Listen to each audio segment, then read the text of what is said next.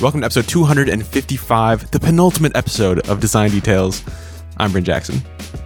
Wait, Hi. It's not. You're going to keep going. The penultimate episode in which... The Bryn-ultimate episode. The penultimate episode of Bryn's... The penultimate Bryn-ultimate. Of Bryn's episode. Participation. That's not what's important. We talked to Charlie Sutton today. Charlie Sutton is a design manager at Facebook, currently working on the video and games teams. We wanted to have him on the show for a long time. I'm glad we made it happen. Long time. And after several recommendations and one... I hung out with him at South by, and I was like, we need to have this guy on the show. And a fortuitous direct message thread, we finally got him in the studio to talk about design, managing, how the fuck he ended up doing what he's doing today. It's a story. It's a story. And you're going to hear about that in a minute. But first, we want to thank our sponsor. Oh, and we make some jokes about Australia. Did we? Yeah, we did. It's very relevant. I don't remember what they were, to be honest. All of that and more coming up after... We recorded this 3 days ago, and I just don't remember what it was. Yeah. After a quick thanks to our sponsor. And that is Abstract. Abstract is time wizardry for your team that will help you go back in time, go back and see all the different versions you took. It's really like diverging timelines. It's like narrative branching for design. Yeah. Version control. Choose your own design adventure. Version control is one of the greatest developments in modern product development. Whoa.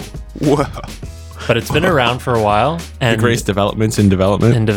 And designers are just now catching up to the magic that is the ability to collaborate together on a single source of truth. We're a slow and picky people. We are. But Abstract is filling the void. Abstract is a platform for modern design teams to work together in a version-controlled hub for your design files, which means that you and your team can finally collaborate together on a single file without worrying about conflicting copies, duplicating the files, someone making a mistake and never being able to revert the changes.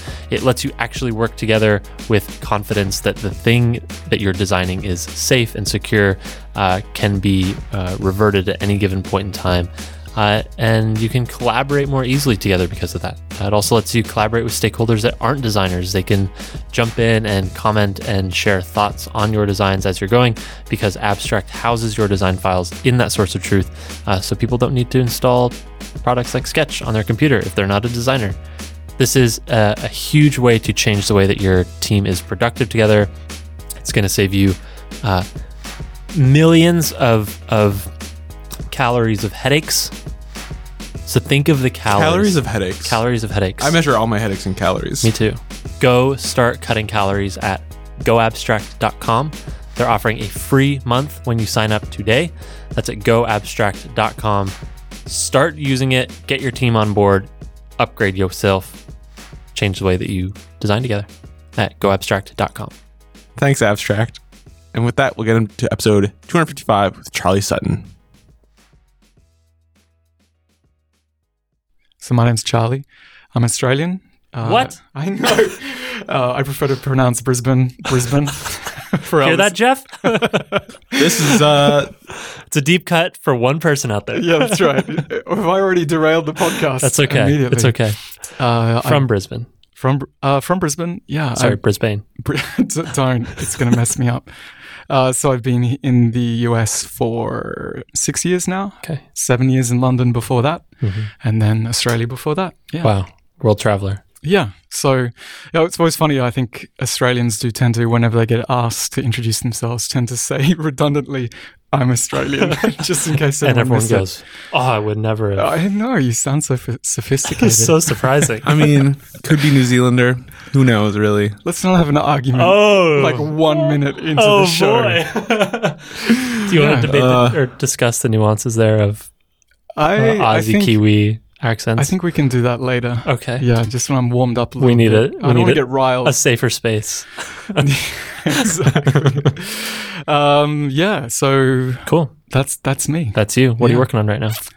Right now, I'm at Facebook and I look after a couple of different design teams. So video, which is basically any video you see on Facebook except the ones you would personally upload from your phone. Okay. But anything we call public video, so live video, things that Facebook might fund or produce, things from creators, all the tools they use. And I also look after gaming, which is instant games, game streaming.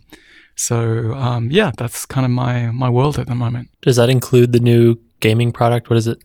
FBGG? Yeah, it does. Yeah, it's the whole gaming thing is pretty new for us, and it's all up in Seattle, and we've hired a couple of really awesome designers. It's led by Brie Miller, who comes from Blizzard, and she started that whole design team from scratch about 9 or 10 months ago. Yeah. So yeah, pretty new for us and new for Facebook, but really interesting for me to kind of get back into gaming culture and understand, or almost just like catch up on what's been happening in that world. Some crazy stuff. Yeah. And have all those awkward conversations where I try and drop a bit of my early 2000s gaming knowledge, and I'm like, oh, they don't play those things anymore. You guys remember StarCraft? You remember SimCity?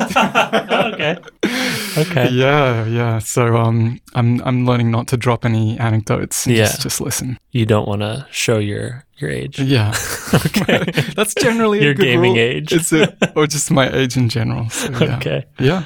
I think gaming is interesting for Facebook. I'd be curious to know, as far as what you can say about like why and why now. I think the why, I guess at the meta level for Facebook, we're always super interested in high intensity relationships between creators and fans, because there's a dynamic there that is really positive, and all of those sub communities and communities, really interesting things happen. And I think gaming is something in the last 5 to 10 years that is hundreds of millions of people on the planet are part of these tribes and communities and guilds. And I think that fits pretty naturally into what Facebook is interested in. But we are super new. And I think we're also aware that in gaming communities, identity and the platform of choice and the way those communities are structured has a lot of history. And so I think we're easing ourselves into it, and just at the moment really focusing in on game streaming, particularly live game streaming, because most of those communities seem to come from video streaming of some sort, or are generated by that. So did that spin out of the video thing, or was it like its own separate thing?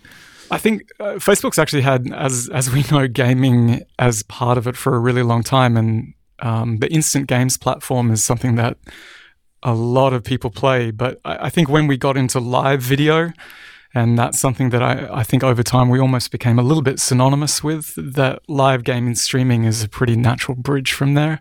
And, both from a technology point of view and a product point of view, but just in terms of the type of design problems, they're pretty similar, actually. So the type of things you want to build for the next generation of live products would be super appropriate in game streaming. And also what's interesting in game streaming, a lot of the interactions and norms and creator fan relationships we would definitely want to bring into non-gaming live streaming as well. So I think it's just it's a good mutually kind of reinforcing relationship between those two product lines. I was blown away when I joined Facebook to know that. So this was 2015. When you joined Facebook at the company, not Facebook the product. The company, when I went to work there, that was 2015. And when was the Farmville era? Like the late 2000s or early 10s? Yeah. So it had been a long time, like the Farmville craze had kind of ended, but I joined and learned how massive that platform continues to be today. Yeah. And I think that's something that a lot of people don't consider, is that there's still just so many people playing games on Facebook that I figure they have to be. Zynga's still got a huge office around the corner. So. Yeah.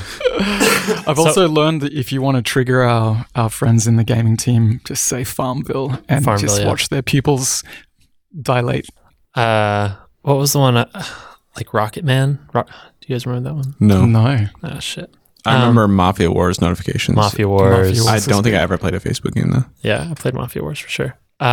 Anyways, what I think is interesting is you said you're thinking about all these different things, and like live streaming games is a huge thing that obviously Twitch is blowing up right now, and YouTube gaming. These are massive industries now. So not only working on that, but also supporting all this other stuff that Facebook's been doing for forever. Like, that must be, it's a lot of surface area. I'm curious how you think about the breakdown there, or where to focus your energy.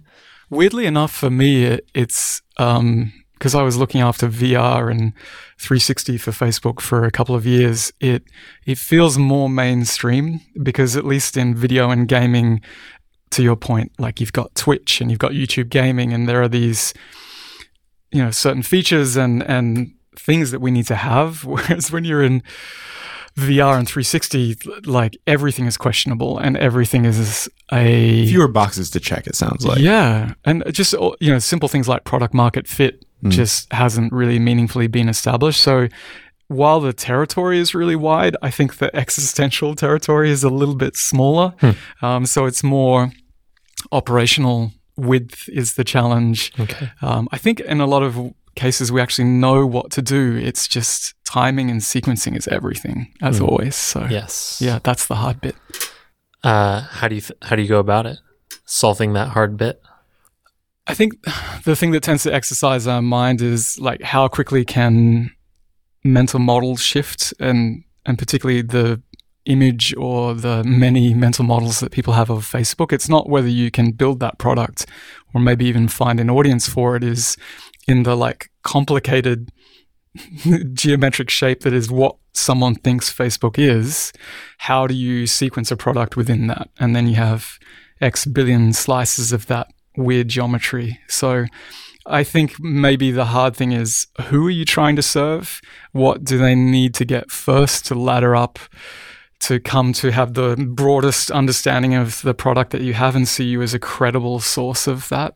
That's the hard thing, I think. So I would almost say it's like a version of cohort sequencing that you have to achieve, like for whom and when. And then even within that cohort is what baggage are they coming with? And how do you sort of pick that apart and find the right ladder for them up into an experience? So I think that's the hardest thing for us. That's super interesting. How do you combat a decade and a half of people's perception of what Facebook is? In some cases, you don't combat it. You just build on what they already know. But I guess maybe it's like an old design question, is you try and find the most atomic or the most essential thing, and you try and say, hey, we do this too, or hey, did you know that we have something in this area that is relevant to you, and build up from there. I think the biggest danger when you're at Facebook for a long time is you have this gargantuan fire hose of the newsfeed and newsfeed distribution. And you've got to sort of turn away from that light and got to go, okay, let's imagine that didn't exist. Imagine we don't have distribution to 2 billion people. Because if you start every design problem with, I have distribution to 2 billion people, I think you've already accepted a particular mental model and you've already accepted a certain business model. And that's a very hard way to build new products. Even if you're ultimately going to rely on that as a form of distribution, and we're super lucky to have that, if it's in your head from the beginning, I think it messes you up.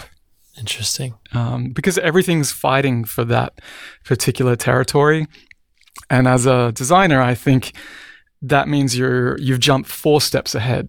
Assumes someone associates Facebook with doing that thing, which is not a given. Someone has opened the app, not a given. Someone has an intent at all, other than to kill time. And then finally, in that like series of things, that they're in the mood to do the thing at that time, and you can kind of guide them to that task. So I always prefer to think, why on earth have they even opened Facebook at this point? Yeah. Because they have a choice. So I'm curious how you think about product market fit at a place like Facebook, or how teams internally think about it, because it seems as though volume isn't the answer, whereas volume to a startup might be like, oh, there's lots of people that are interested in this thing, but maybe I'm wrong here, but it seems like volume would be an easier box to tick at a place like Facebook. Yes and no. I think you have more people who can get exposed or be part of a particular experience, but it's a self-reinforcing negative or positive loop. So if you don't have volume and success, then you're fighting against this waterfall of all the other things that people are seeing. So actually volume is still really important for new products. Like I remember when we launched 360 photo support, you sort of had to accept that panoramas, which it was based on, are a tiny percentage of the photos that get uploaded. And then you segment that to the phones of which we could scrape the metadata to know it was something we could turn into a 360 photo. And then you're talking in Facebook terms, a fraction of a percent. So yes, if I was a 360 photo startup, that'd be the greatest day on earth. But if I'm going to all that effort to make a 360 photo and then I publish it and then it goes into that system and then my aunt in Idaho doesn't give me a like and I'm like, well, does she just not like this picture or did she never see it? So volume and distribution are not a given, and there is a sort of an internal product market fit that needs to happen so that the ranking algorithms start to push that particular product higher up in the stack. So weirdly, there's always a product market fit problem at Facebook, which is why from a design point of view, I like to assume you don't have it and assume that maybe you won't have the lever. So assume that the thing can still easily fail or go away. 100%. And that's very often the case with new products. One of the phrases you're using as you talk about your teams is I care after, I look after these teams. Yeah. Where'd you get that phrasing? Australia. I'm old, and I've, possibly because life was easier back in the day, I got into management really young. So I think I started managing teams when I was 23, 24. So that's 17 or 18 years ago. And you go through... Hang on, let me do some math really quick. It's terrifying math. And I think you just make so many mistakes, and in the end, you realize the way you reconcile all the challenges of doing a good job managing people is you can just care for them as best as you can. And you know that in that relationship, they'll probably won't remember the things you think they'll remember, and they'll be traumatized by the things you didn't mean. And you sort of have to adopt a perspective of care. Otherwise, you couldn't reconcile it in your own head unless you're a psychopath, which is one valid style. Psychopathic management. It certainly exists. There are fancier names for it than that. But yeah, I guess that's my point of view. Now, of course, the people on my teams may not think that that's my perspective, but Charlie on the org chart. Oh yeah, he's my caretaker.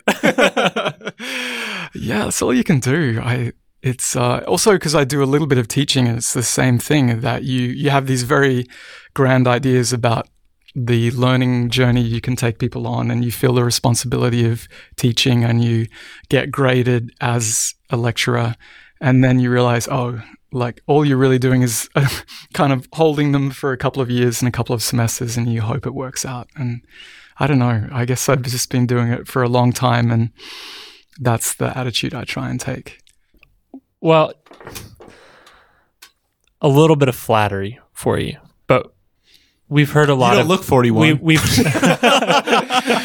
listeners, I did that math. You look great. You look great. But keep in mind, we are in a dark room that is lit by a pink bulb. Yeah. Two pink bulbs. No one looks 41 in here right now. Yeah, we all look super I just good. look like a cadaver. Yeah. But a young one. A young, that's key. Like a James Dean kind of. Okay. That's the look I got right now. No, so we've had your reports on the show. Your reports. People who have been caretaken by what you. What serial numbers did you have on? 008 and excellent. A fine worker. Designation. Fine specimen. We had designation Gabriel. We had designation Stephanie. Yes. Both models had to be retired. Yes. Oh shit! Yeah, that's right. Mm-hmm. Oh wait, hang on. Maybe this isn't so flattering. Or is it?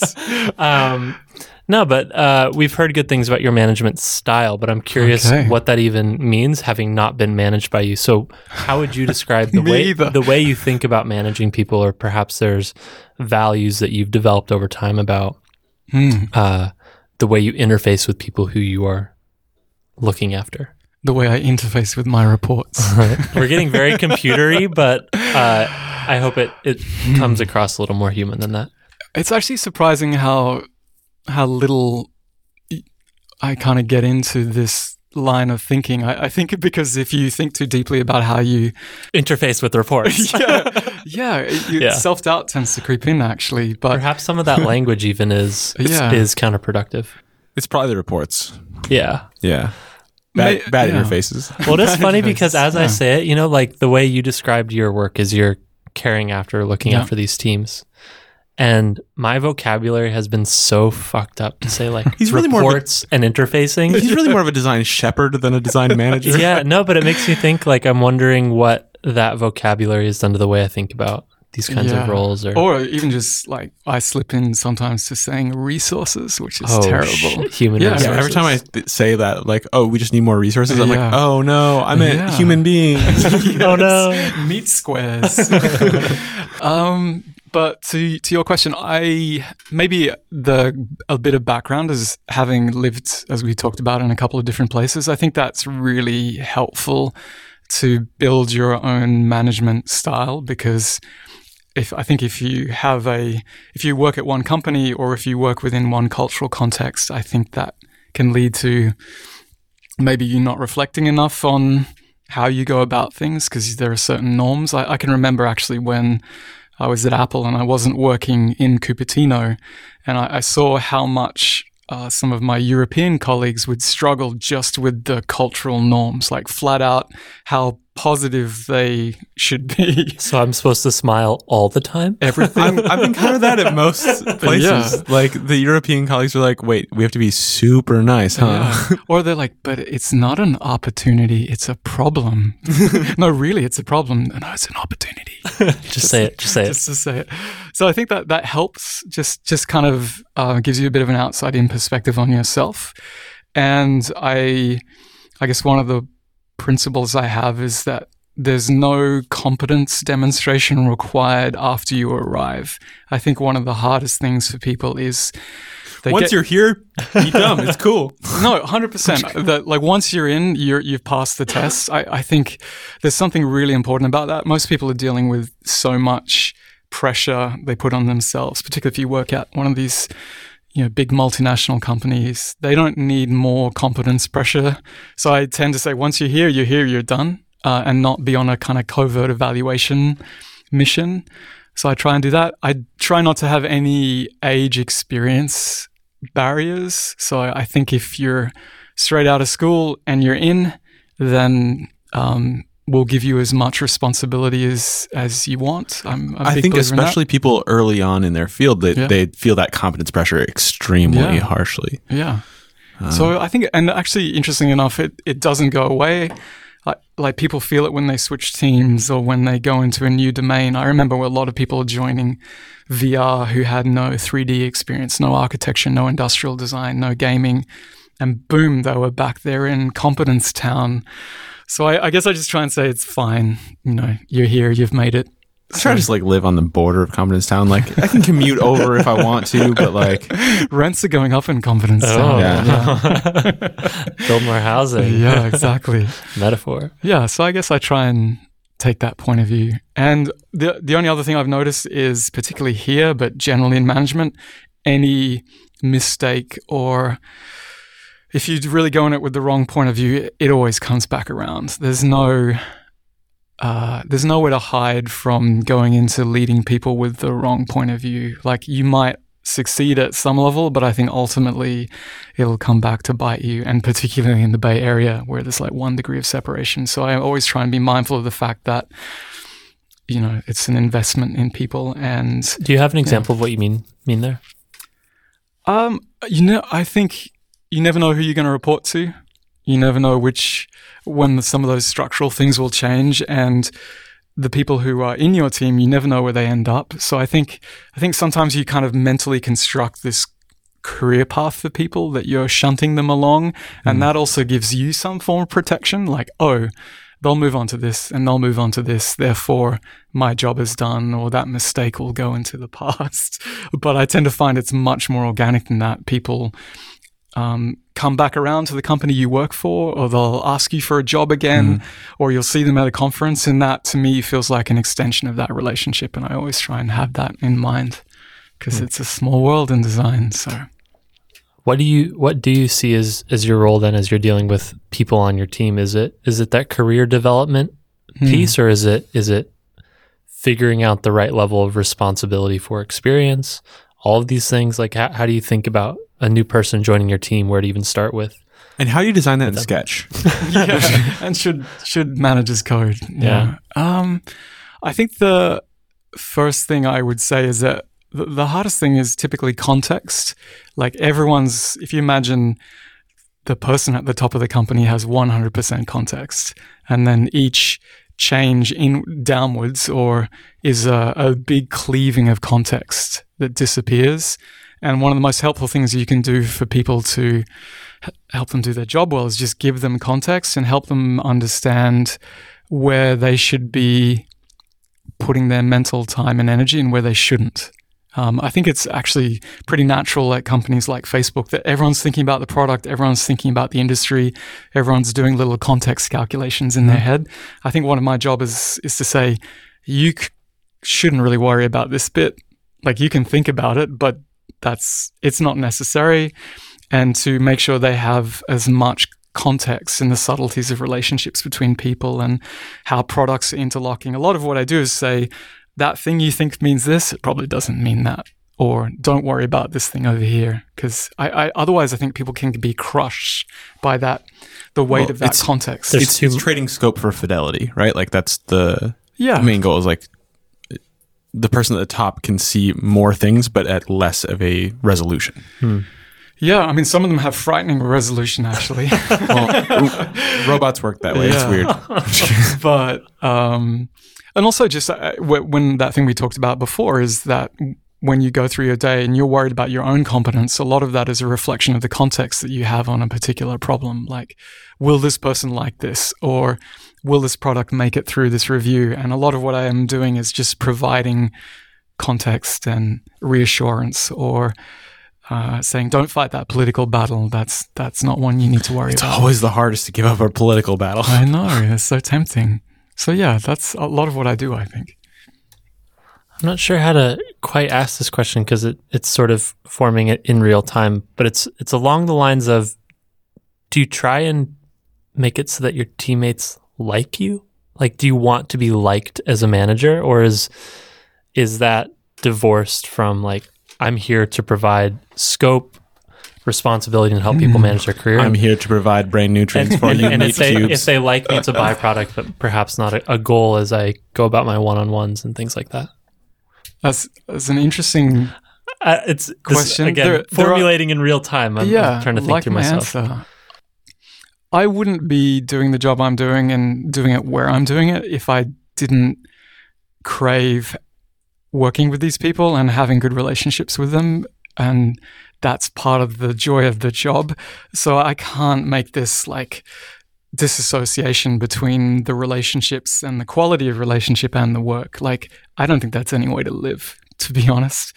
Sometimes you do have to put that on hold when you make difficult decisions, or you're thinking about the shape of an organization, or I've been in situations where we've had to downsize teams and you do have to turn off a bit of your brain. But yeah, I want to get along with people, and that's the joy of the job. Yeah. I think I'm a pretty relationship-driven person.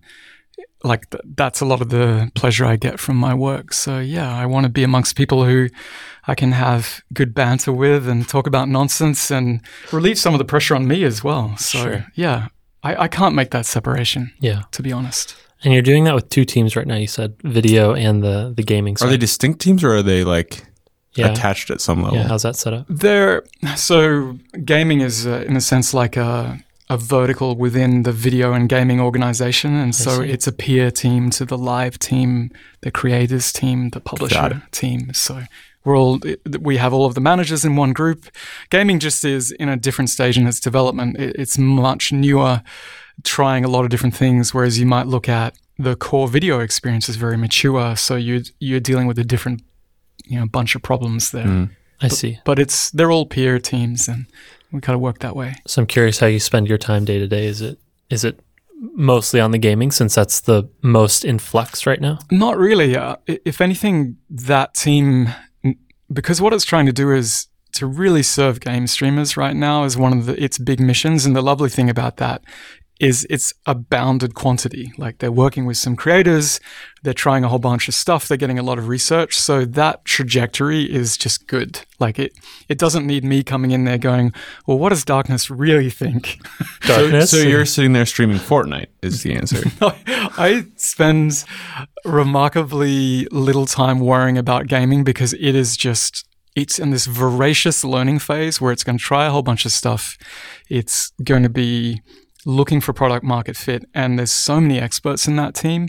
I think sometimes my role is to say, hey, gaming, this is what's happening over here. Or there will be someone on Facebook who, sure, they're spending a lot of time doing game streaming, but they'll also post about their anniversary. And we have to think about how those two journeys relate to each other. So, because I think when you're in gaming, that's a pretty intense consuming thing.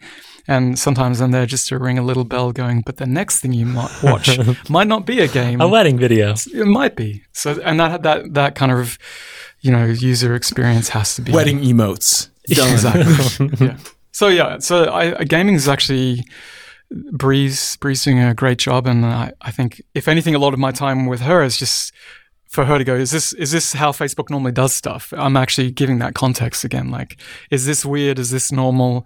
Is this a Facebook way of solving the problem? Can we do it differently? That's probably the main conversation I have in the gaming world. Got it. As a very relationship-driven person, how do you advise others who are interested in becoming managers, especially transferring from the IC route into management?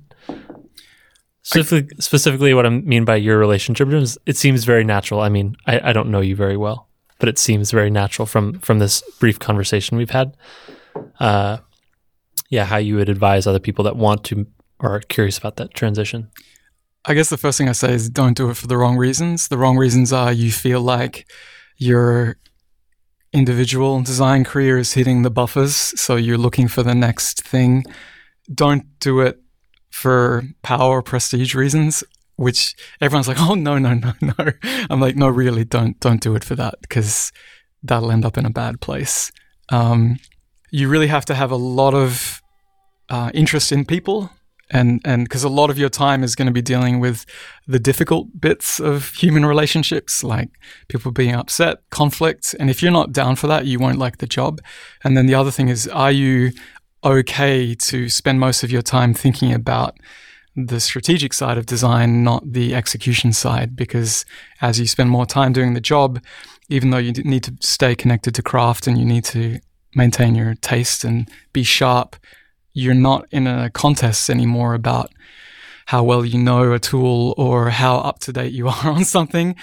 And a lot of people's self-esteem and a lot of their careers is actually based on that feedback loop. And I'm going to say, well, that's going to break now.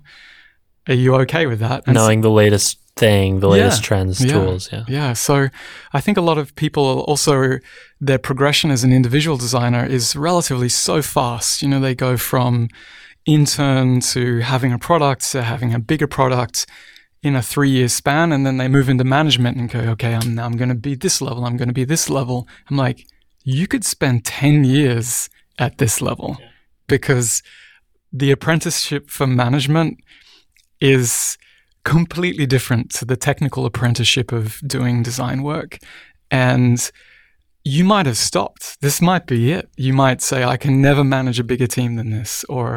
So I think a lot of people, they're just not used to reframing their career in that way. So that's a lot of my initial discussion with people, making sure their motivations are the right motivations and they know what they're in for. I see. Yeah. Of people who make that leap, what are common mistakes that you see maybe within the first year? Is it always related to a mismatch in that expectation? I think two big mistakes I see is that they try and they project confidence and competence, and they don't ask for advice and they don't escalate enough. Like, they remember how it felt to escalate or push something up, and that always felt stressful, so they're disinclined to do it themselves. And a lot of the problems that young managers get themselves into is not escalating because they want to show that they've got it. Yeah. Like, I got this handled. Yeah. I'm like, no, you don't have this handled. Help me help you. Yeah. That's a big mistake. And the other one is just conflict. Conflict sucks. And no longer can you resolve conflict by just passive aggressive, like ignoring each other. You've got to resolve the conflict and do it fast. And a lot of people struggle to rip that Band-Aid off. So, were there people or things that helped you figure that out? Books? Or is it... Brian wants a book to answer his problems. No, or does that just come Dale with... Carnegie's How to Win Friends and Influence People, circa 1923. I was just super lucky. I had a lot of great design leaders who I sort of studied at the feet of, and they were all wildly different. And so by the time I got to this job, I've had 2 years and then 2 years and 2 years of people who are so different. And I was able to kind of collage together my method. Don't think there's a book for it. Yeah. Okay. So it's more through experience. Yeah, 100%. Yeah. No, I wouldn't imagine that there's a book that solves all the problems, but perhaps books that bring up interesting philosophies or value-driven like ways of thinking about management, perhaps. I tend to find books freak you out as a manager because you open the first page and you're like, damn it, I knew I should, because they tell you they give you this mirror of all the things that you forget to do or you don't do as well as you should. It's like the opposite of a self-help book. It's like a self-chastisement book. Oh, shit. So I tend to read books that are about design theory, design principles, like that will sort of remind you of this thing you're trying to do, why you're helping all these people, and it's almost like I'm more interested in reading a book about the history of the Bauhaus at the moment and the origin of modernism. And I find that much more interesting because I'm like, how did they hold their nerve, or how do people rebel against modernism? Because I find that mental dialogue when I come into design decisions where I have to hold my nerve or I have to tell a team that's a bad idea. Having those books in my head is sometimes more helpful than having like self-help books for management in my head. Because they're all full of obvious lessons. The hard thing is judgment times people, and then trying to figure out where all those points of intervention are. And sometimes just reading what someone's done through a design process is really helpful. So that's kind of not going to be a helpful management book. I see. Yeah. Bryn's super into self-help books. It's probably bad news for you, bud. No, what are you reading? I want to hear all about it. I'm reading The Order of Time, which is a story about... Bryn hates self-help books. It's not a story. It's a book about how we perceive space-time. Yeah. Solid. So, self-help. Self-help. Wink. Yeah. It's self-help in that it's... helping you understand time. Read to me by Benedict Cumberbatch. What? Yeah. Oh, wow. That's a high-profile audiobook. Mm-hmm. Or at least the bot that uses sentence fragments from Benedict. Mm-hmm. But yeah, that's a solid self-help book. Mm-hmm. Having a view of the heat death of the universe always helps you contextualize your management decisions. How important all this really is. Yeah, we got a minute for that. I think we're going to be good.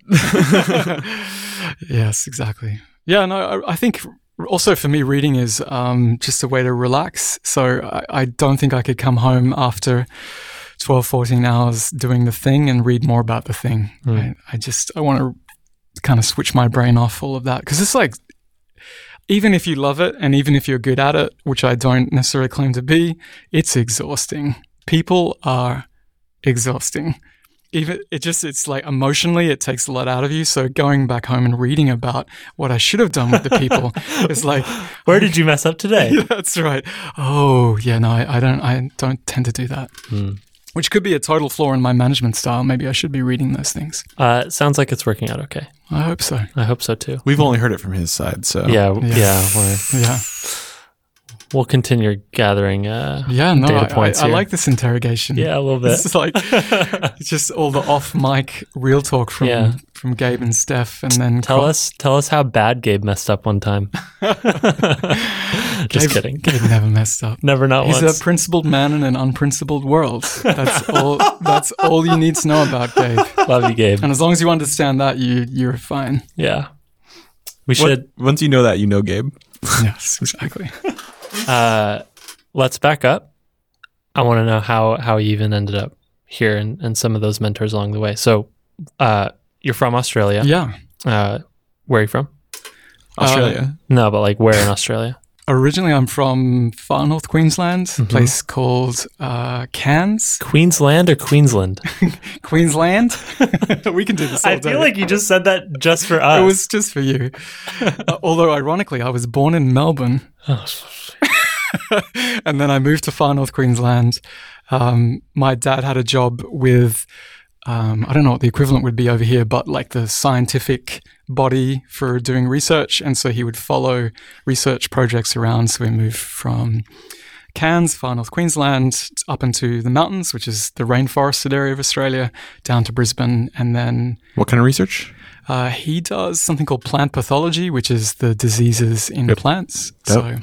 So the funny thing is when you graduate there, I think you just get randomly assigned a plant, in a way that when you start out in the foreign office, you get randomly assigned an embassy, and he got given tobacco as his first plant. And he's like, great, I'm going to go study tobacco. Easy. But then he got into subtropical fruit, and he's an expert in mangoes, which is quite a claim to fame. So yeah, we followed. I hope mangoes are around. good for me. They are, due to the hard work of plant pathologists the world over. Thank you. Thank you to all you plant pathologists who This might. message was brought to you by Plantpathology.com. Exactly. Mango diseases. exactly. So yeah, and then I went to university in Brisbane. Yeah. Then I Well, what were you doing at the time besides surfing a lot? actually I hadn't started surfing then. Shit, I thought that was the safest assumption. No, I thought- Because no. today you're Australians like, came out of the womb surfing. Like that's like the whole. I'm really thing, not right? trying to be stereotypical. I just really assumed No, that this was a safe I assumption because didn't you went start- surfing No. 4 hours ago. I'm a late bloomer. I didn't start until I was 28. Wow. And if Okay. you ever want to know the definition of humble, try and learn how to surf in Australia at the age of 28. As an Australian. As an Australian, as a pale Australian. Oh man. So yeah, and that's where I went to school. What'd you study? I did, there's a thing in Australia, or there was at the time, where you do something called a dual degree, which is you do 2 bachelor's degrees at the same time. And by doing that, you cut off the total duration by a year or 2. So I did That math totally makes sense. Yeah, so which seemed like a great deal at the time. Twice the work, half the time. But I think the secret hedge was you do one degree that you were interested in, and the other one you thought would get you a job. So I did arts, which is You should call it hedging. that's The hedge fund degree. exactly. So I did arts, which is like liberal arts degree. Majored in philosophy, and then I did law as my. I hope I get a job in this, and that didn't turn out like that. So. About one subject before completing my degree in law, I'd already got my arts degree. I got a job with Apple and moved down to Sydney, and so I'm eternally one subject away from having my second degree, which is always vaguely embarrassing. But You ever thought about finishing? no, because I discovered the law actually changes sufficiently. So I think if I can no longer do, there's like a statute of limitations, is you can't go back after 10 You years. can't go Legal back and term for learn, that. Yeah. learn 20 year ago law. It's like, wait. So, no. He's a retro lawyer. Yeah. That's right. I do maritime law of the 1850s, mainly to do with sugar. Yes. So that's my specialty. No inclination to go back. You're not very busy with that law degree. Yeah. I think I don't know if you ever find this with career expectations as well, is that when you're young, the archetypes of careers you think exist is actually very small. You're like doctor, lawyer, accountant. And I was like, well, I don't want to be a doctor and I'm terrible at math. So lawyer. Lawyer it is. By process of elimination. Yeah. There was no alternative career path that I That seems profound in some way, and hopefully it's changed since Yeah. then, that people realize or young people realize that there are more than that, but I understand what you're saying. Those are like the prototype Yeah. careers. And design as a discipline, I think at my university, design was probably within the electrical or mechanical engineering group, and it was industrial design. I'm not even sure we had a communications design program at this university. So I just don't think I would have computed the fact that I would do 2 years of mechanical engineering and then become an industrial designer. It just Was your wasn't. intent to become a designer at that point? I mean, you went for No. philosophy, so No, Yeah, sort of an interesting subpath there. I think, and the bit of the law I was really interested in was all the, what they call jurisprudence. It's all the philosophy of the law. So I guess that's why Gabe and I get on so well. I see. Some dots are connecting here. Yeah, I guess I'm just really interested in turning ideas around and discussing them. So, and I got a job at the university at a research center, and one of the things I had to do was they were selling consultancy services for the sexily named safety critical software systems. And I had to do all of their business development for consultancy and training. So I had to do all the flyers for them. So one of my jobs was just to do desktop publishing for such exciting courses as how to not have a 747 explode on you unexpectedly, or make sure that missile hits the ship. So there I was in front of 101. yeah, I was in front of, I don't even, it would have been, PageMaker. Mhm. And doing a little bit of desktop publishing. And I think that was just kind of got me going in that world. And I see. Yeah. I don't even know what desktop publishing means at this point. Like websites or print? I have an idea in my head. Wait, is PageMaker for print or is it for websites? It's for print. Okay. Yeah. Don't spin this on us. Don't make us answer questions because we're going. I used with the InDesign flow. one time. Oh, InDesign, that would have been a dream. I used things that didn't have undo back in my day. We were Jesus, that's like we were so decisive because there was no undo. back in my day. You couldn't mess up. Exactly. How did Apple happen? The place where I was working just part-time to get some money was like a computer shop, and it sold Apple and it sold Dell. And I just got to know people, and I think I did a few presentations to the university on, on a couple of different things. And I think I just got to be known by the Apple people when they would come up occasionally from Sydney. And then a job came up, and through that network of Apple people, they suggested that I go for this job down in Sydney. Yeah. And I did. What was the job? It was to start basically Apple's version of professional services. So at the time, Apple had a way to like sell you physical products, but it had no way to really deploy them itself. And so what we did is my job was to start the business. Like if we sold 20,000 iMacs to a school, to figure out like how would Apple themselves help you get them all installed and get the same software on them and deploy them. And that was something the company had never done before. And so I sort of started that business inside Apple. And then This was in your early 20s. this is when I was the ripe old age of 23, I think. That sounds like a lot of responsibility and an ambiguous new Yeah. thing for a multinational corporation. I mean, in the kingdom of the blind, the one-eyed man is king. And because I'd been working on training and consultancy, Yeah. I think I sounded more compelling than I've used an Apple computer before. Sure, That's right. I can do that job. Have you heard of PageMaker? So, yeah, I've never made a mistake, as a matter of fact. it was super weird. And I was so lucky. They just, this guy, Gary, who was my manager at the time, he just gave me this responsibility and said, build this business. And so that got me into management super quickly because it started growing. So I had to hire a team to do all of this stuff. And then that model, they wanted to replicate that in Europe. So I moved to Apple in Europe and started building the same thing there. And yeah, when I think back on it, I just assumed there weren't many people because why did they give me that responsibility? It was crazy. It also seems a little bit telling of like the impact you can have by just giving someone responsibility. Yeah. That's a big thing to just give to someone at that age. And A philosophy student, no less. A failed law student. Yeah. I don't know. Do you feel like that impacted the way you think about yourself, or perhaps self-confidence and Yeah. the way you approach future jobs? Like, I think I got it. I think it's also that something. It's remarkable how far you can go if you appear confident when you are presenting. Like it's just still remains this superpower that if you can stand in front of an audience with a concept and advocate for it strongly, that opens so many doors. And that was really, I think, the thing that got me that job and then got me sort of moving in that job. And I think people will just respond to that. And definitely being given that trust is something I try and do for other people as well. And I think it also makes me believe that you can level up very quickly. And so I remember, I think you know Christoph Tozier. Tozier, yeah, like Early prototype for a Kelly Sutton manager.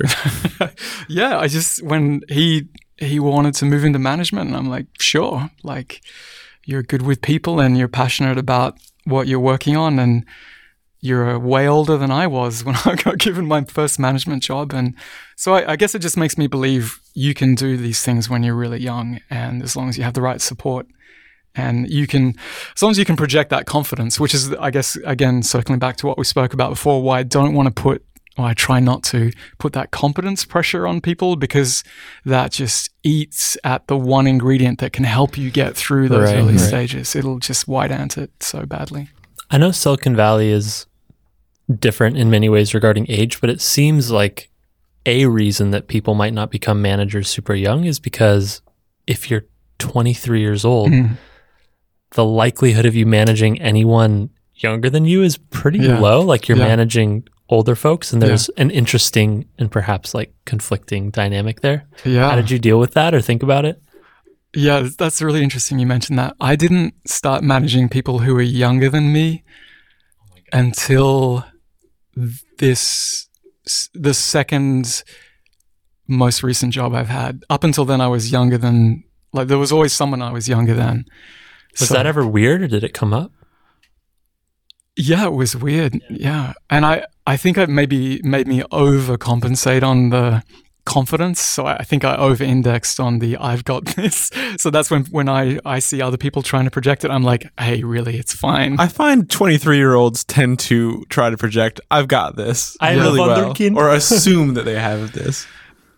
I've noticed that when it comes to technical aspects of design work, but for managing stuff, that's pretty rare. Interesting. Okay. I don't see many 22, 23-year-olds who put up their hand and say, I got this. I feel like maybe you can't fake that as well. It's bold. Yeah. It's bold. I mean, it is possible. I still think it is possible, but you need a lot of support and you need the right conditions. So, did you have conflict because of the age difference of managing people older than you, more experience than you? I think it might have been there and I just wasn't aware of it. I was lucky you to were be shielded. Young enough to be naive. Yeah, it's quite possible that there were all these grizzled silverback gorillas who were just going, what the hell Who with is this guy? With this person whose voice hasn't broken telling me how to do things. Yeah. But at that he doesn't even surf. I know. Look how pale he is. So, yeah, it's quite possible. But I was blissfully unaware of it and they were all super supportive. So, my first management job, I think the average age of people I worked with would have been late 30s, early 40s. So I was a solid 15 years younger than everyone else. Wow. So you did Apple in Sydney, then to London? To London, did that for a few years. And then some of the people who worked at Apple had moved to Nokia. And so they came and asked me to go and redo that same thing for Nokia globally. And in hindsight, leaving Apple in January 2007 to go to Nokia may not have been the most savvy industry move. Mm-hmm. But I don't regret it. I learned a lot of stuff, met a lot of good people. But you just don't pull up the Apple stock chart very often. Just before I left, they did a "Would you like to stay here?" moment. I'm like, it's It's just It's Apple. just all funny money and it doesn't mean anything. And Yeah. occasionally I do go back and go, oh, Shit. okay. But, Yeah, it's can't fine. change it at this point. It's fine. Yeah. Yeah. And I'd had like 6 or 7 years there. So I was beginning to be a little bit worried that I was getting good, however competent I was or wasn't. I was good at Apple, and Apple's such a particular culture. Mm-hmm. My worry, and I saw a lot of people boomerang back into Apple after a very short period of time outside. And I guess I just felt, as much as I loved the company, that I wanted to make sure I wasn't just hyper specialized in one company culture. And Nokia was the profound opposite of Apple. So I just felt like working for a European company, had a very different view of the world, and that was going to be good for me. And see if I had it in a different way. So. To like see if you could pull it off again. Yeah, and do it where I had no track record, and where the corporate culture was a little bit more consensus driven, slower moving, whereas at Apple it was very supportive of, sort of fast moving, aggressive, idea driven. And I went to Nokia and I had to maybe convince an organization that was maybe didn't respond quite in the same way. So that was a good challenge. But I just wanted to see if I could do it elsewhere. Yeah. Yeah. Okay. And so you did. I did. And How'd it go? I mean, it went well from a company point of view. It was pretty tragic to go from 42% market share of every phone sold on the planet down to sub single digits. Yeah. I think it is in textbooks as one of the greatest sheddings of market value that has ever happened without a safety crisis. Yeah. So It makes you wonder if it's not just a coincidence, Like there was this moment in 2007 where you left Apple and sort of freed them to finally become innovative and invent the iPhone. yeah. Something there. I'm sure there's some correlation. Although you could argue the other correlation is the moment I joined Nokia, it literally... Oh, no. Yeah, it goes both ways. Yeah. That didn't work out great. So how long did you stay at Nokia? I was there for almost 7 years. Wow. Yeah. So, Stick around. Yeah, I'm a total idealist. What's that up had with to that? be coming up. I mean, if you joined there in 2007, that had to be like about the time they got bought by Microsoft, right? That actually didn't happen until 2014. Oh. 7 years. Yeah. So you were there until then?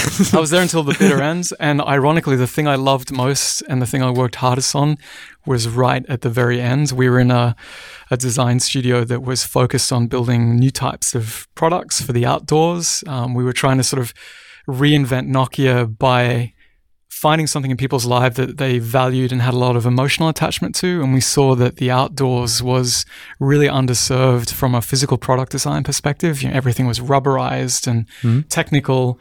And the only sports that got any love were running and cycling for products. And so we built this design organization and a part of the company called Adventure Lab. And we were making outdoor products. And we got about a month away from shipping. And then Nokia decided it didn't want to be in that business anymore. And I think at that time, we even had boxes in factories and we were ready to go. And my whole division got shut down. So that was a natural end to my time at Nokia. And then I went to a startup for 9 months and then to Facebook. What was the startup? It was an augmented reality startup that was trying to produce a full stack AR product, so headset tracking software, UI, and application layer. We're just trying to prototype the entire thing, which was, again, wildly ambitious, and we probably needed 5 years and $1 billion to pull it off. But it was a super fun year where I got to sort of understand a lot about product making and design for virtual reality, which was the prototyping environment for augmented reality at that time. It was a really good crash course. And then that kind of bridged me into moving into VR at Facebook. So I was really lucky to kind of have that 9 months. Yeah, there's a few things we skipped through. So one, when we commented, oh, wow, Nokia for 7 years, he said, oh, I'm an idealist. Yes. What do you mean by that? Because you were also at Apple for a while. He's like, yellow phones are the future, man. That's right. Banana phones. You remember that flip phone? I can't work on things I don't believe in. And when I do tend to manifest enough belief to work on something, I just feel it You drink the Kool-Aid. I do. I think that's how I have to operate. From my very first job was trying to manifest that this could be a thing. And by weird coincidence, every single job I've had has had a part of it, which is convincing people that this new thing can be a thing. And I guess I'm just a self-contained idealist loop. And now after 7 years, I imagine it breaks. It's easy to be skeptical though. And I feel like that's a lot of why people maybe don't stick around places is that like it's really easy to like convince yourself that you should like be more skeptical or like be more concerned about like what it is. Yeah, I get that, but it's weird that the most successful companies in our industry, I think at their heart are essentially idealists. They have some firm conviction in their head that probably seemed very unreasonable at one point in time. I believe if you wanted to put your cynical hat, one of the greatest ways to accrue value is to be a rabid idealist. Mm-hmm. I'd say the other thing is it might just be like self-protection. Like, you won't have your heart broken if you end up being wrong or whatever. Yeah, that's true. Yeah. And it makes me a little bit more immune to the buffeting winds of corporate change because I think it also, like you said, you can hold on to your kernel of belief in the thing that you're doing and you get less pushed around by company circumstances. Until Stephen Elop comes in and then, That was an interesting time. That was burning platform. I mean, put it all out there. It was the truth, but maybe there could have been different ways of talking about that.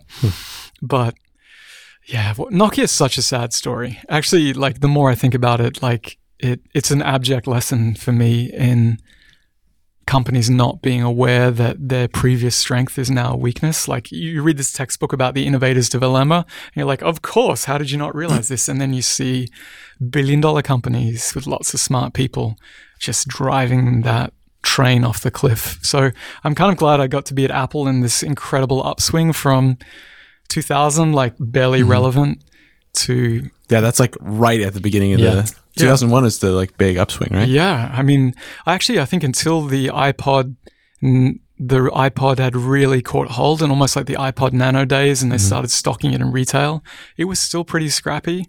And then in Nokia, I saw the inverse curve. So now I'm at Facebook where I guess the curve has been more like the Apple one. I look at it with a little bit more of it can go in any direction. Things can change. Yeah. That's the whole story of the Sun Microsystems sign, right? Yeah. Maybe you could explain that for people that don't know. Yeah. The Facebook original campus, or what they call Classic Campus in Menlo Park, the Facebook sign out the front on the back still has the Sun Microsystems logo on it because the Facebook campus used to be the Sun campus, and it is a very good way to remember stuff. It disappears so quickly. Multi-$100 billion companies so quickly just disappear. Yeah. And that inside those companies, there were all points of view and someone was probably shouting from the rooftops, yo, Sun, you've got to do it differently. So I'm actually genuinely glad I got to see both sides of the curve. It was a good education. The transition to a startup is interesting. Were you disillusioned of big company at that point? You just were like, let's do something totally different in every respect of the work, from the thing itself, AR, to also the size, scope, stage of a company. I was just idealistic about augmented reality. Okay. I was really lucky. It was a tiny little 6-person company. So you came in as an IC then? I came in as with a very glorified title, which was co-founder and head of design. But what that really meant, I was the second designer, and I had one other designer in the team.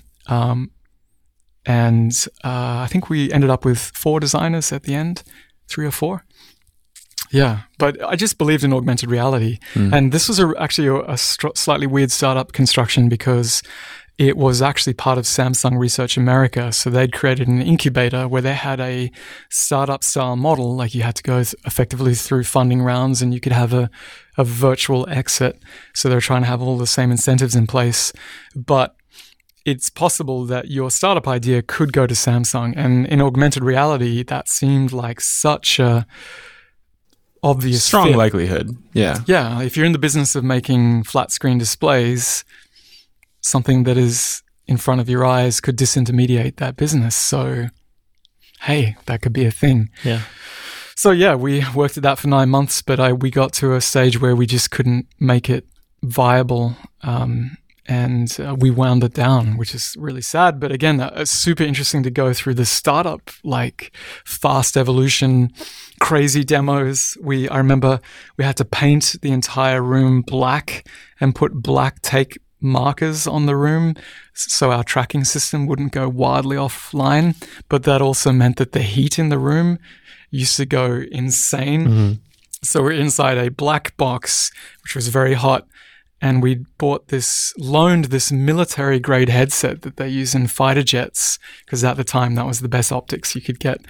We'd borrowed it, and it had one critical flaw that it couldn't fit glasses because they basically had lenses that had to be moved almost to eyelash length. And I can remember our critical demo. We're like, okay, it's going to happen. It's going to be a thing. Executive vice president wears glasses. Oh, shit. We were like, startup life. We did not think of this one thing. Yeah. This is a secondary use case. Mm-hmm. So, yeah. Yeah, our primary market is people with good vision. Yeah. Or wear contacts. Yeah. So it was it was only 9 months approximately, but I felt like I got the full gamut of startup experience. Sure. Fair Startup time is somewhat dilated. Indeed. Yeah. Yeah.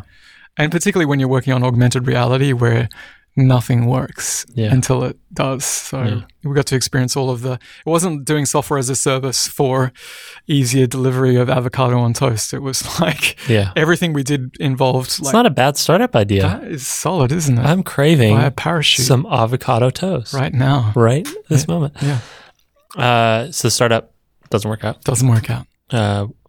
When did Facebook enter the equation? When I was choosing jobs, it was actually between Facebook and the startup. And so I had, in a moment of madness, I said, no, Facebook, I would prefer to go to this little startup.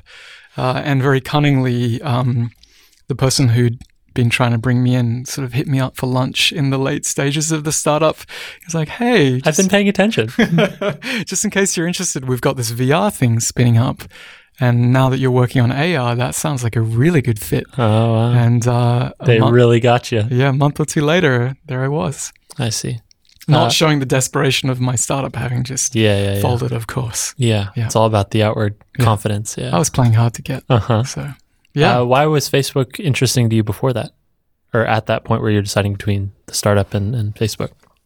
It was interesting that in our studio, we had, at Nokia, we had maybe 10 or 11 designers, and everyone was we're all sort of interviewing like crazy. So it was like a self-support group, and I was often going to a company saying, I have 6 great designers on my team, because there was maybe a possibility that we could actually get the team hired. Mm-hmm. And that was my dream, just be able to acqui-hires are fairly nice for most people. Yeah. And as I went round through that process with the different companies, people were ending up at Apple, and they were ending up at Google and different places, and one of the studio had gone to Facebook, and immediately what was really interesting is had very good things to say about the hiring process, and it just seemed like the vibe there was really good. And when I started thinking about my own, it's funny, I spent 3 months just trying to find everyone a job, and then I was like, I remember being in a conversation with one company who will remain nameless, and I was saying, 4 great designers, and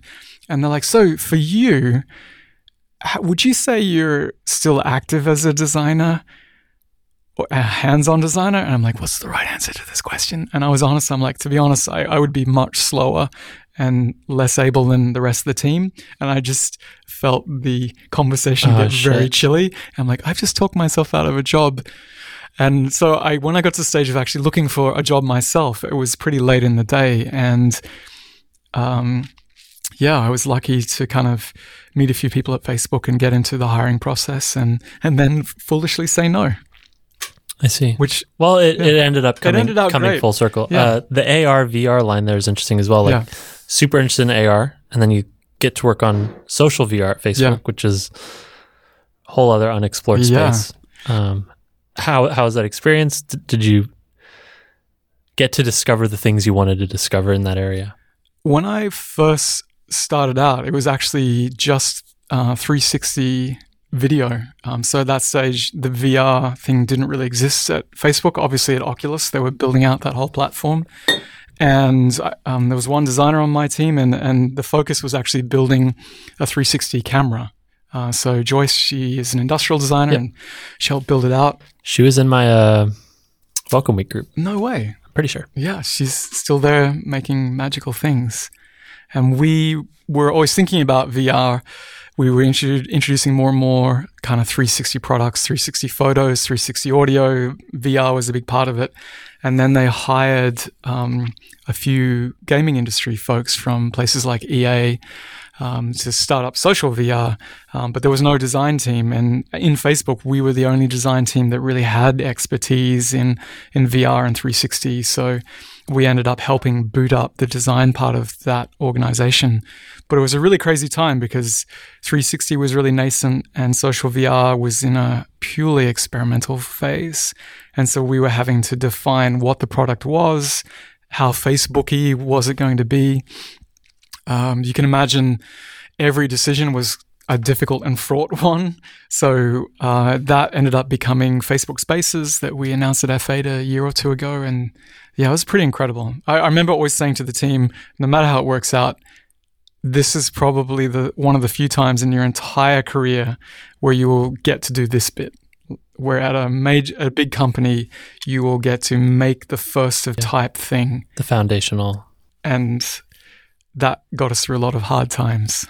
Just going back to that mantra. Interesting. Yeah, so it was wild. And so how long did you do that for? I ended up doing that for about 2 years. Yeah. And then a few organizational changes happened. And basically at that time I had video, 360, social VR, and we had to kind of split out those worlds. And I decided to go with the video world at that stage. And not to make a commentary on Facebook's stance on this, but where are you feeling as far as your excitement of AR and VR? Like, are you perhaps maybe not as excited as you once were, especially at the startup days? I guess what I think is really amazing about VR is that it is the closest analog I can think of in our experience is lucid dreaming.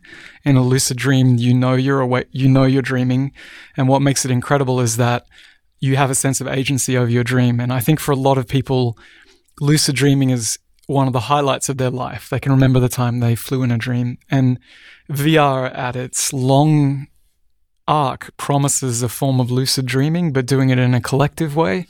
And I can't imagine a more interesting design problem than that. I mean, I literally can't. I think AR, I feel like that goes on a different trajectory. It sort of goes towards theater, novels, music. AR, I think, goes towards ubiquitous computing. It is incredibly interesting in its own way as the information layer through which we see the world, but I actually see them as quite bifurcated. I'm equally interested in both, but the romantic side of me, I just find the idea that in 50 years' time, we'll still be throwing every piece of hardware and machine intelligence at that lucid dreaming thing. I guarantee it'll still be happening. Like, I feel like that's just going to be there forever. So, do you want to keep working on that at some point? I'd like to go back to it. Yeah. And that's one of the reasons I was a little bit more peaceful about being not in VR and AR for a while is, it's a 50-year, 100-year problem, not a 5-year race to see who can be anointed VR, AR designers. Like, I see. Plenty of time. I think there's probably designers who are worried about missing that boat. Yeah, I get that. Picking up the skills or becoming sort of domain experts. I understand that. And definitely in the design industry as it stands today, there is a lot of importance placed on being on something that is modern and where a lot of the big investment areas are. But Scooters, obviously, yeah. Chief scooter design. But I mean, it's like being in the early stages of the Industrial Revolution, and we're all we'd all be engineers, and we'd just be learning about pistons and steam and being really freaked out. We're going to miss out on the steam age and child labor laws. And looms. I just think I don't think we're going to miss out. I think there's a lot of, and I also think the tools that people are wrestling with right now are going to seem as archaic as the tools that I guess proto-industrial designers had in the early industrial revolution. A lot of cotton gins to be built. Yeah. Yeah. A lot of looms to be built. So, I don't think you're going to miss out. Okay. To people that are interested in that, where should they start?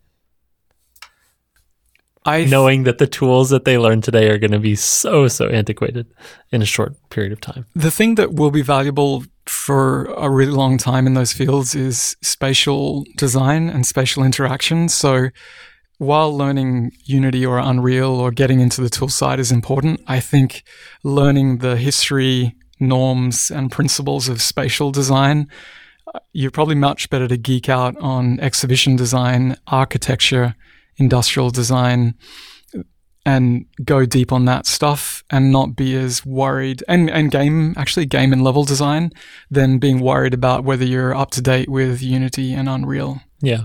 The hard thing is actually thinking in 3 dimensions and being able to find a balance between space, interaction, environment, audio, and they're all classic problems of architecture, interior design. It's a good amount of time to consider there as well. Like I find that that's a problem that when you start working on film, animation, any of that stuff, you start having to think about that a lot. Yeah. But I can imagine where it's interactive on top of that, that seems particularly intense. Yeah.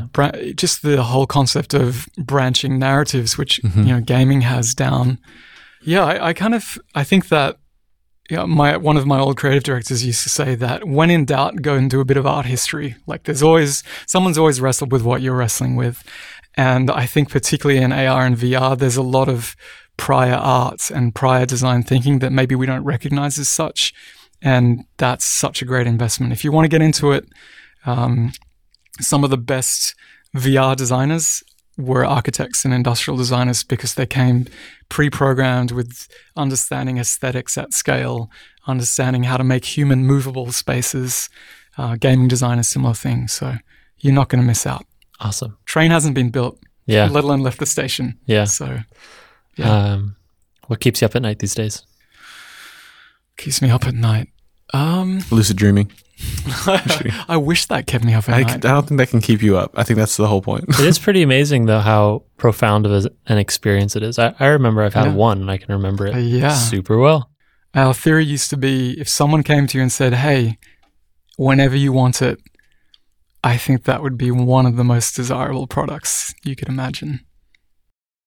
That's scary to me. Really? Why is it scary? I think people are drawn to escaping the trials and tribulations Total of Recall, right? Day-to-day life. There's always going to be a dystopian outcome for any form of technology. I mean, that's the whole debate in VR right now, right? Is do you side on the optimistic, this is going to connect the world and reshape education and information and creativity, or is it going to lead to this dystopian escapism of people living in a garbage, decaying world to pursue their own animal craving of lucid control, right? What keeps you up? I mean, two things there. It'll be both. The future is never utopian or dystopian. It always tends to be both. And there's so much driving the dystopian outcome you're describing that has nothing to do. Virtual reality would be a dystopian form that you've spoken about, would be an outcome shaped by much larger forces. And if headsets weren't there, that outcome would be shaped by something else. Because I think the problem is there. So in that mindset, then the most rational, perhaps the most rational thing is to be an optimist. If you think that the bad things are going to happen no matter what, so I might as well be optimistic about the potential positive impact on the world that VR might have. I think we always have to be optimistic so as not to be crippled with the depression that comes from thinking about bad outcomes. I'm maybe not I'm not saying necessarily be optimistic or pessimistic, but understand what is happening, and that anyone who's working in the design field right now, be it AR, VR, machine learning, or anything. You're all making intentional choices that are wiggling the line back and forth towards those outcomes. And I think you should probably feel that responsibility, no matter what you're working on. I think to be honest, I think with virtual reality, the technology is a fair way away to sort of embrace some of those negative outcomes. But it's a good thing for designers working in the field to read their speculative fiction and go, think about the ethics of this thing and figure out what the jurisprudence will be. But I would say the same for all designers. In fact, it's easier in VR, AR, and machine learning because you have these omnipresent cultural touchstones that show you the bad outcome. I think a lot of people working in design in more, in inverted commas, mundane fields don't understand how mundanity can lead to just as dystopian outcomes. Mm-hmm. So I don't think there's any particular burden on people in those fields. They just probably have better signposts. But if you're working on, faster delivery services, it's still I mean, you can make so many of the same criticisms of any 2D screen designed product today, especially social products that have a lot of the same fears there of being a tool for escape. Yeah. And an addicting one at that, right? I think the positive side, though, of the counter note to your dystopian one is that for so many people in the world, appearance, where they are physically located, and what comes with the non-virtual is such a burden for them. Like, I think for a lot of people, this will be so freeing, even if for an hour or in a particular context, that gives them a chance to talk about and be something that is not encumbered by all of those social burdens of gender, race, ethnicity, age, location. I think it sounds like a drug. I mean, it's a luxury for us to be worried about the escapist pleasures. Yeah. For a lot of people, hell yeah, like I would like an hour where someone isn't thinking about me in this way because of these factors. So if you look at the scale of 7 billion people, you'd argue the majority of people are bearing a burden where society says because of some visible, audible attribute, that's not for you. And so maybe that does make me optimistic. Yeah, I appreciate that. Yeah, I think, and that's kind of what I would be interested in really unpacking. And also in dreaming, I think we tend to go to a lot of the fantasy escapist outcomes. There's a natural correlate with gaming, science fiction. But I think most people's lucid dream fantasy is actually more mundane than that. It's like lovely and simple. It's like, I wish I hadn't have said that. Or I wish I could go back to that time. And when you have the rise of things like photogrammetry, I think you may be much more inclined to go back to when you were 7 and feel something that you can't feel anymore. I think that will be much more compelling than putting on your +7 shield of protection and fighting warlocks. I don't know. That sounds pretty dope. No, like, I think maybe we don't see the other side because the technical barriers to reconstructing memories is problematic, but there are people who are going to be growing up in 5 years' time who will have photogrammetric capture of a lot of their lives, and they'll be able to go back to when they were knee-high, and they'll be able to go back to moments in their life, and maybe with the rise of machine learning, they'll be able to self-actualize an outcome that doesn't make them depressed or makes them feel more ready to solve problems. And that's incredible. I mean, that's the pharmaceutical industry, the psychiatry industry. That's hundreds of billions of dollars to help people deal with those moments. So I wonder whether we'll be less dressing up as characters and more revisiting things that we do and trying to feel them again or do them a bit better, because that's what you're doing in your head every day. You wish you'd said something different. So I don't find that dystopian. But also with a +7 shield of protection, I can get really close to that warlock. They don't have that many spell slots, so it's like it's pretty chill. I mean, there'll always be that too. But what is that thing you're saying? Photogrammetry? I've never heard that. Did I say that right? Yeah, just essentially it's the technique of doing 3D reconstruction of environments by taking effectively hundreds of photos and then taking the depth data that's associated with those photos. For example, on an iPhone with 2 cameras, you can also extract the depth of that scene. And that means that you can reconstruct a 3D environment that is also built out of the lighting and the pixels that were actually there. So if we had a very expensive 3D 360 camera in this room, we could reconstruct both the objects in 3D, but also all of the textures and the pixels that would make it seem reality. This is very Iron Man 3 introduction, which I'm sure you'll get that reference because you're a huge Iron Man fan. Are we going to go there? No, we don't have to go there. But that was Iron Man 3 is the worst one. That was am I thinking of the Actually, right Iron one? Man 2 maybe. But at the beginning where he's doing, he like reconstructs the last conversation he had with his parents. Yeah, they're all the worst one. No, come on. That's not how comparative.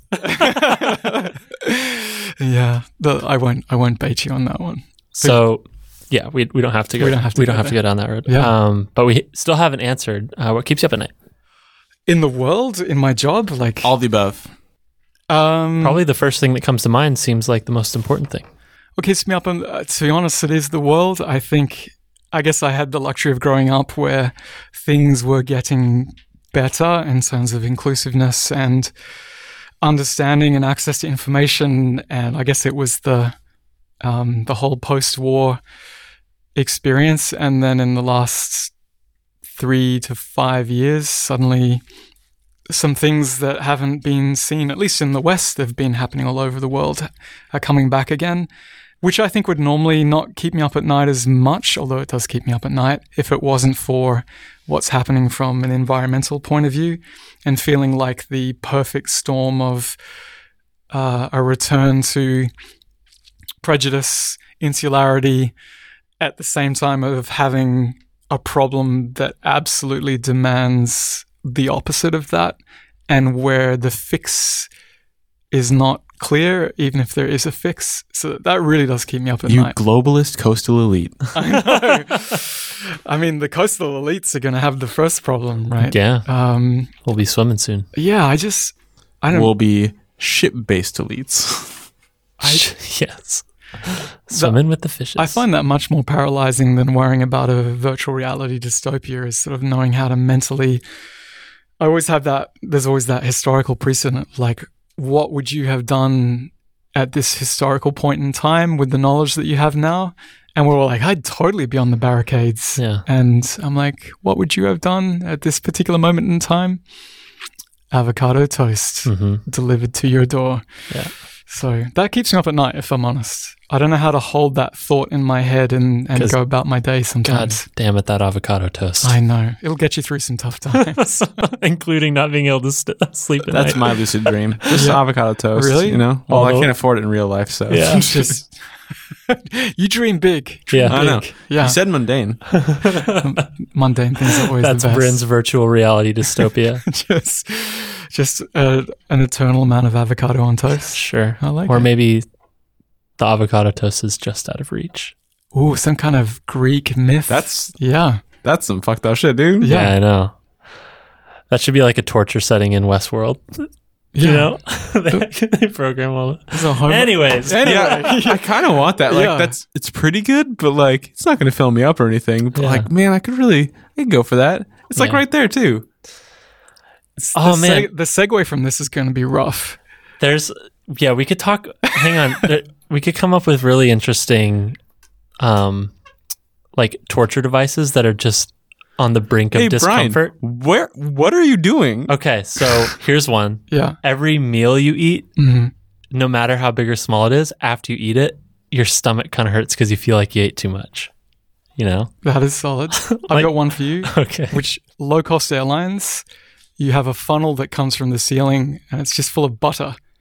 You have to go with me. You have to swipe your credit card to stop the flow of butter.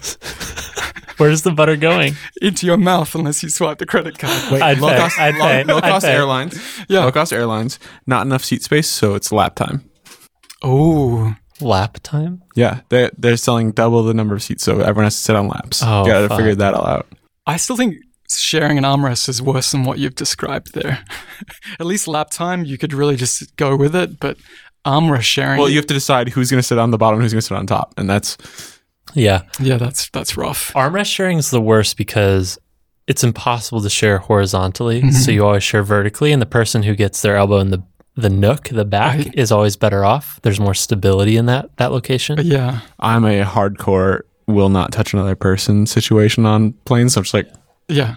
in tight, got my switch. Yeah.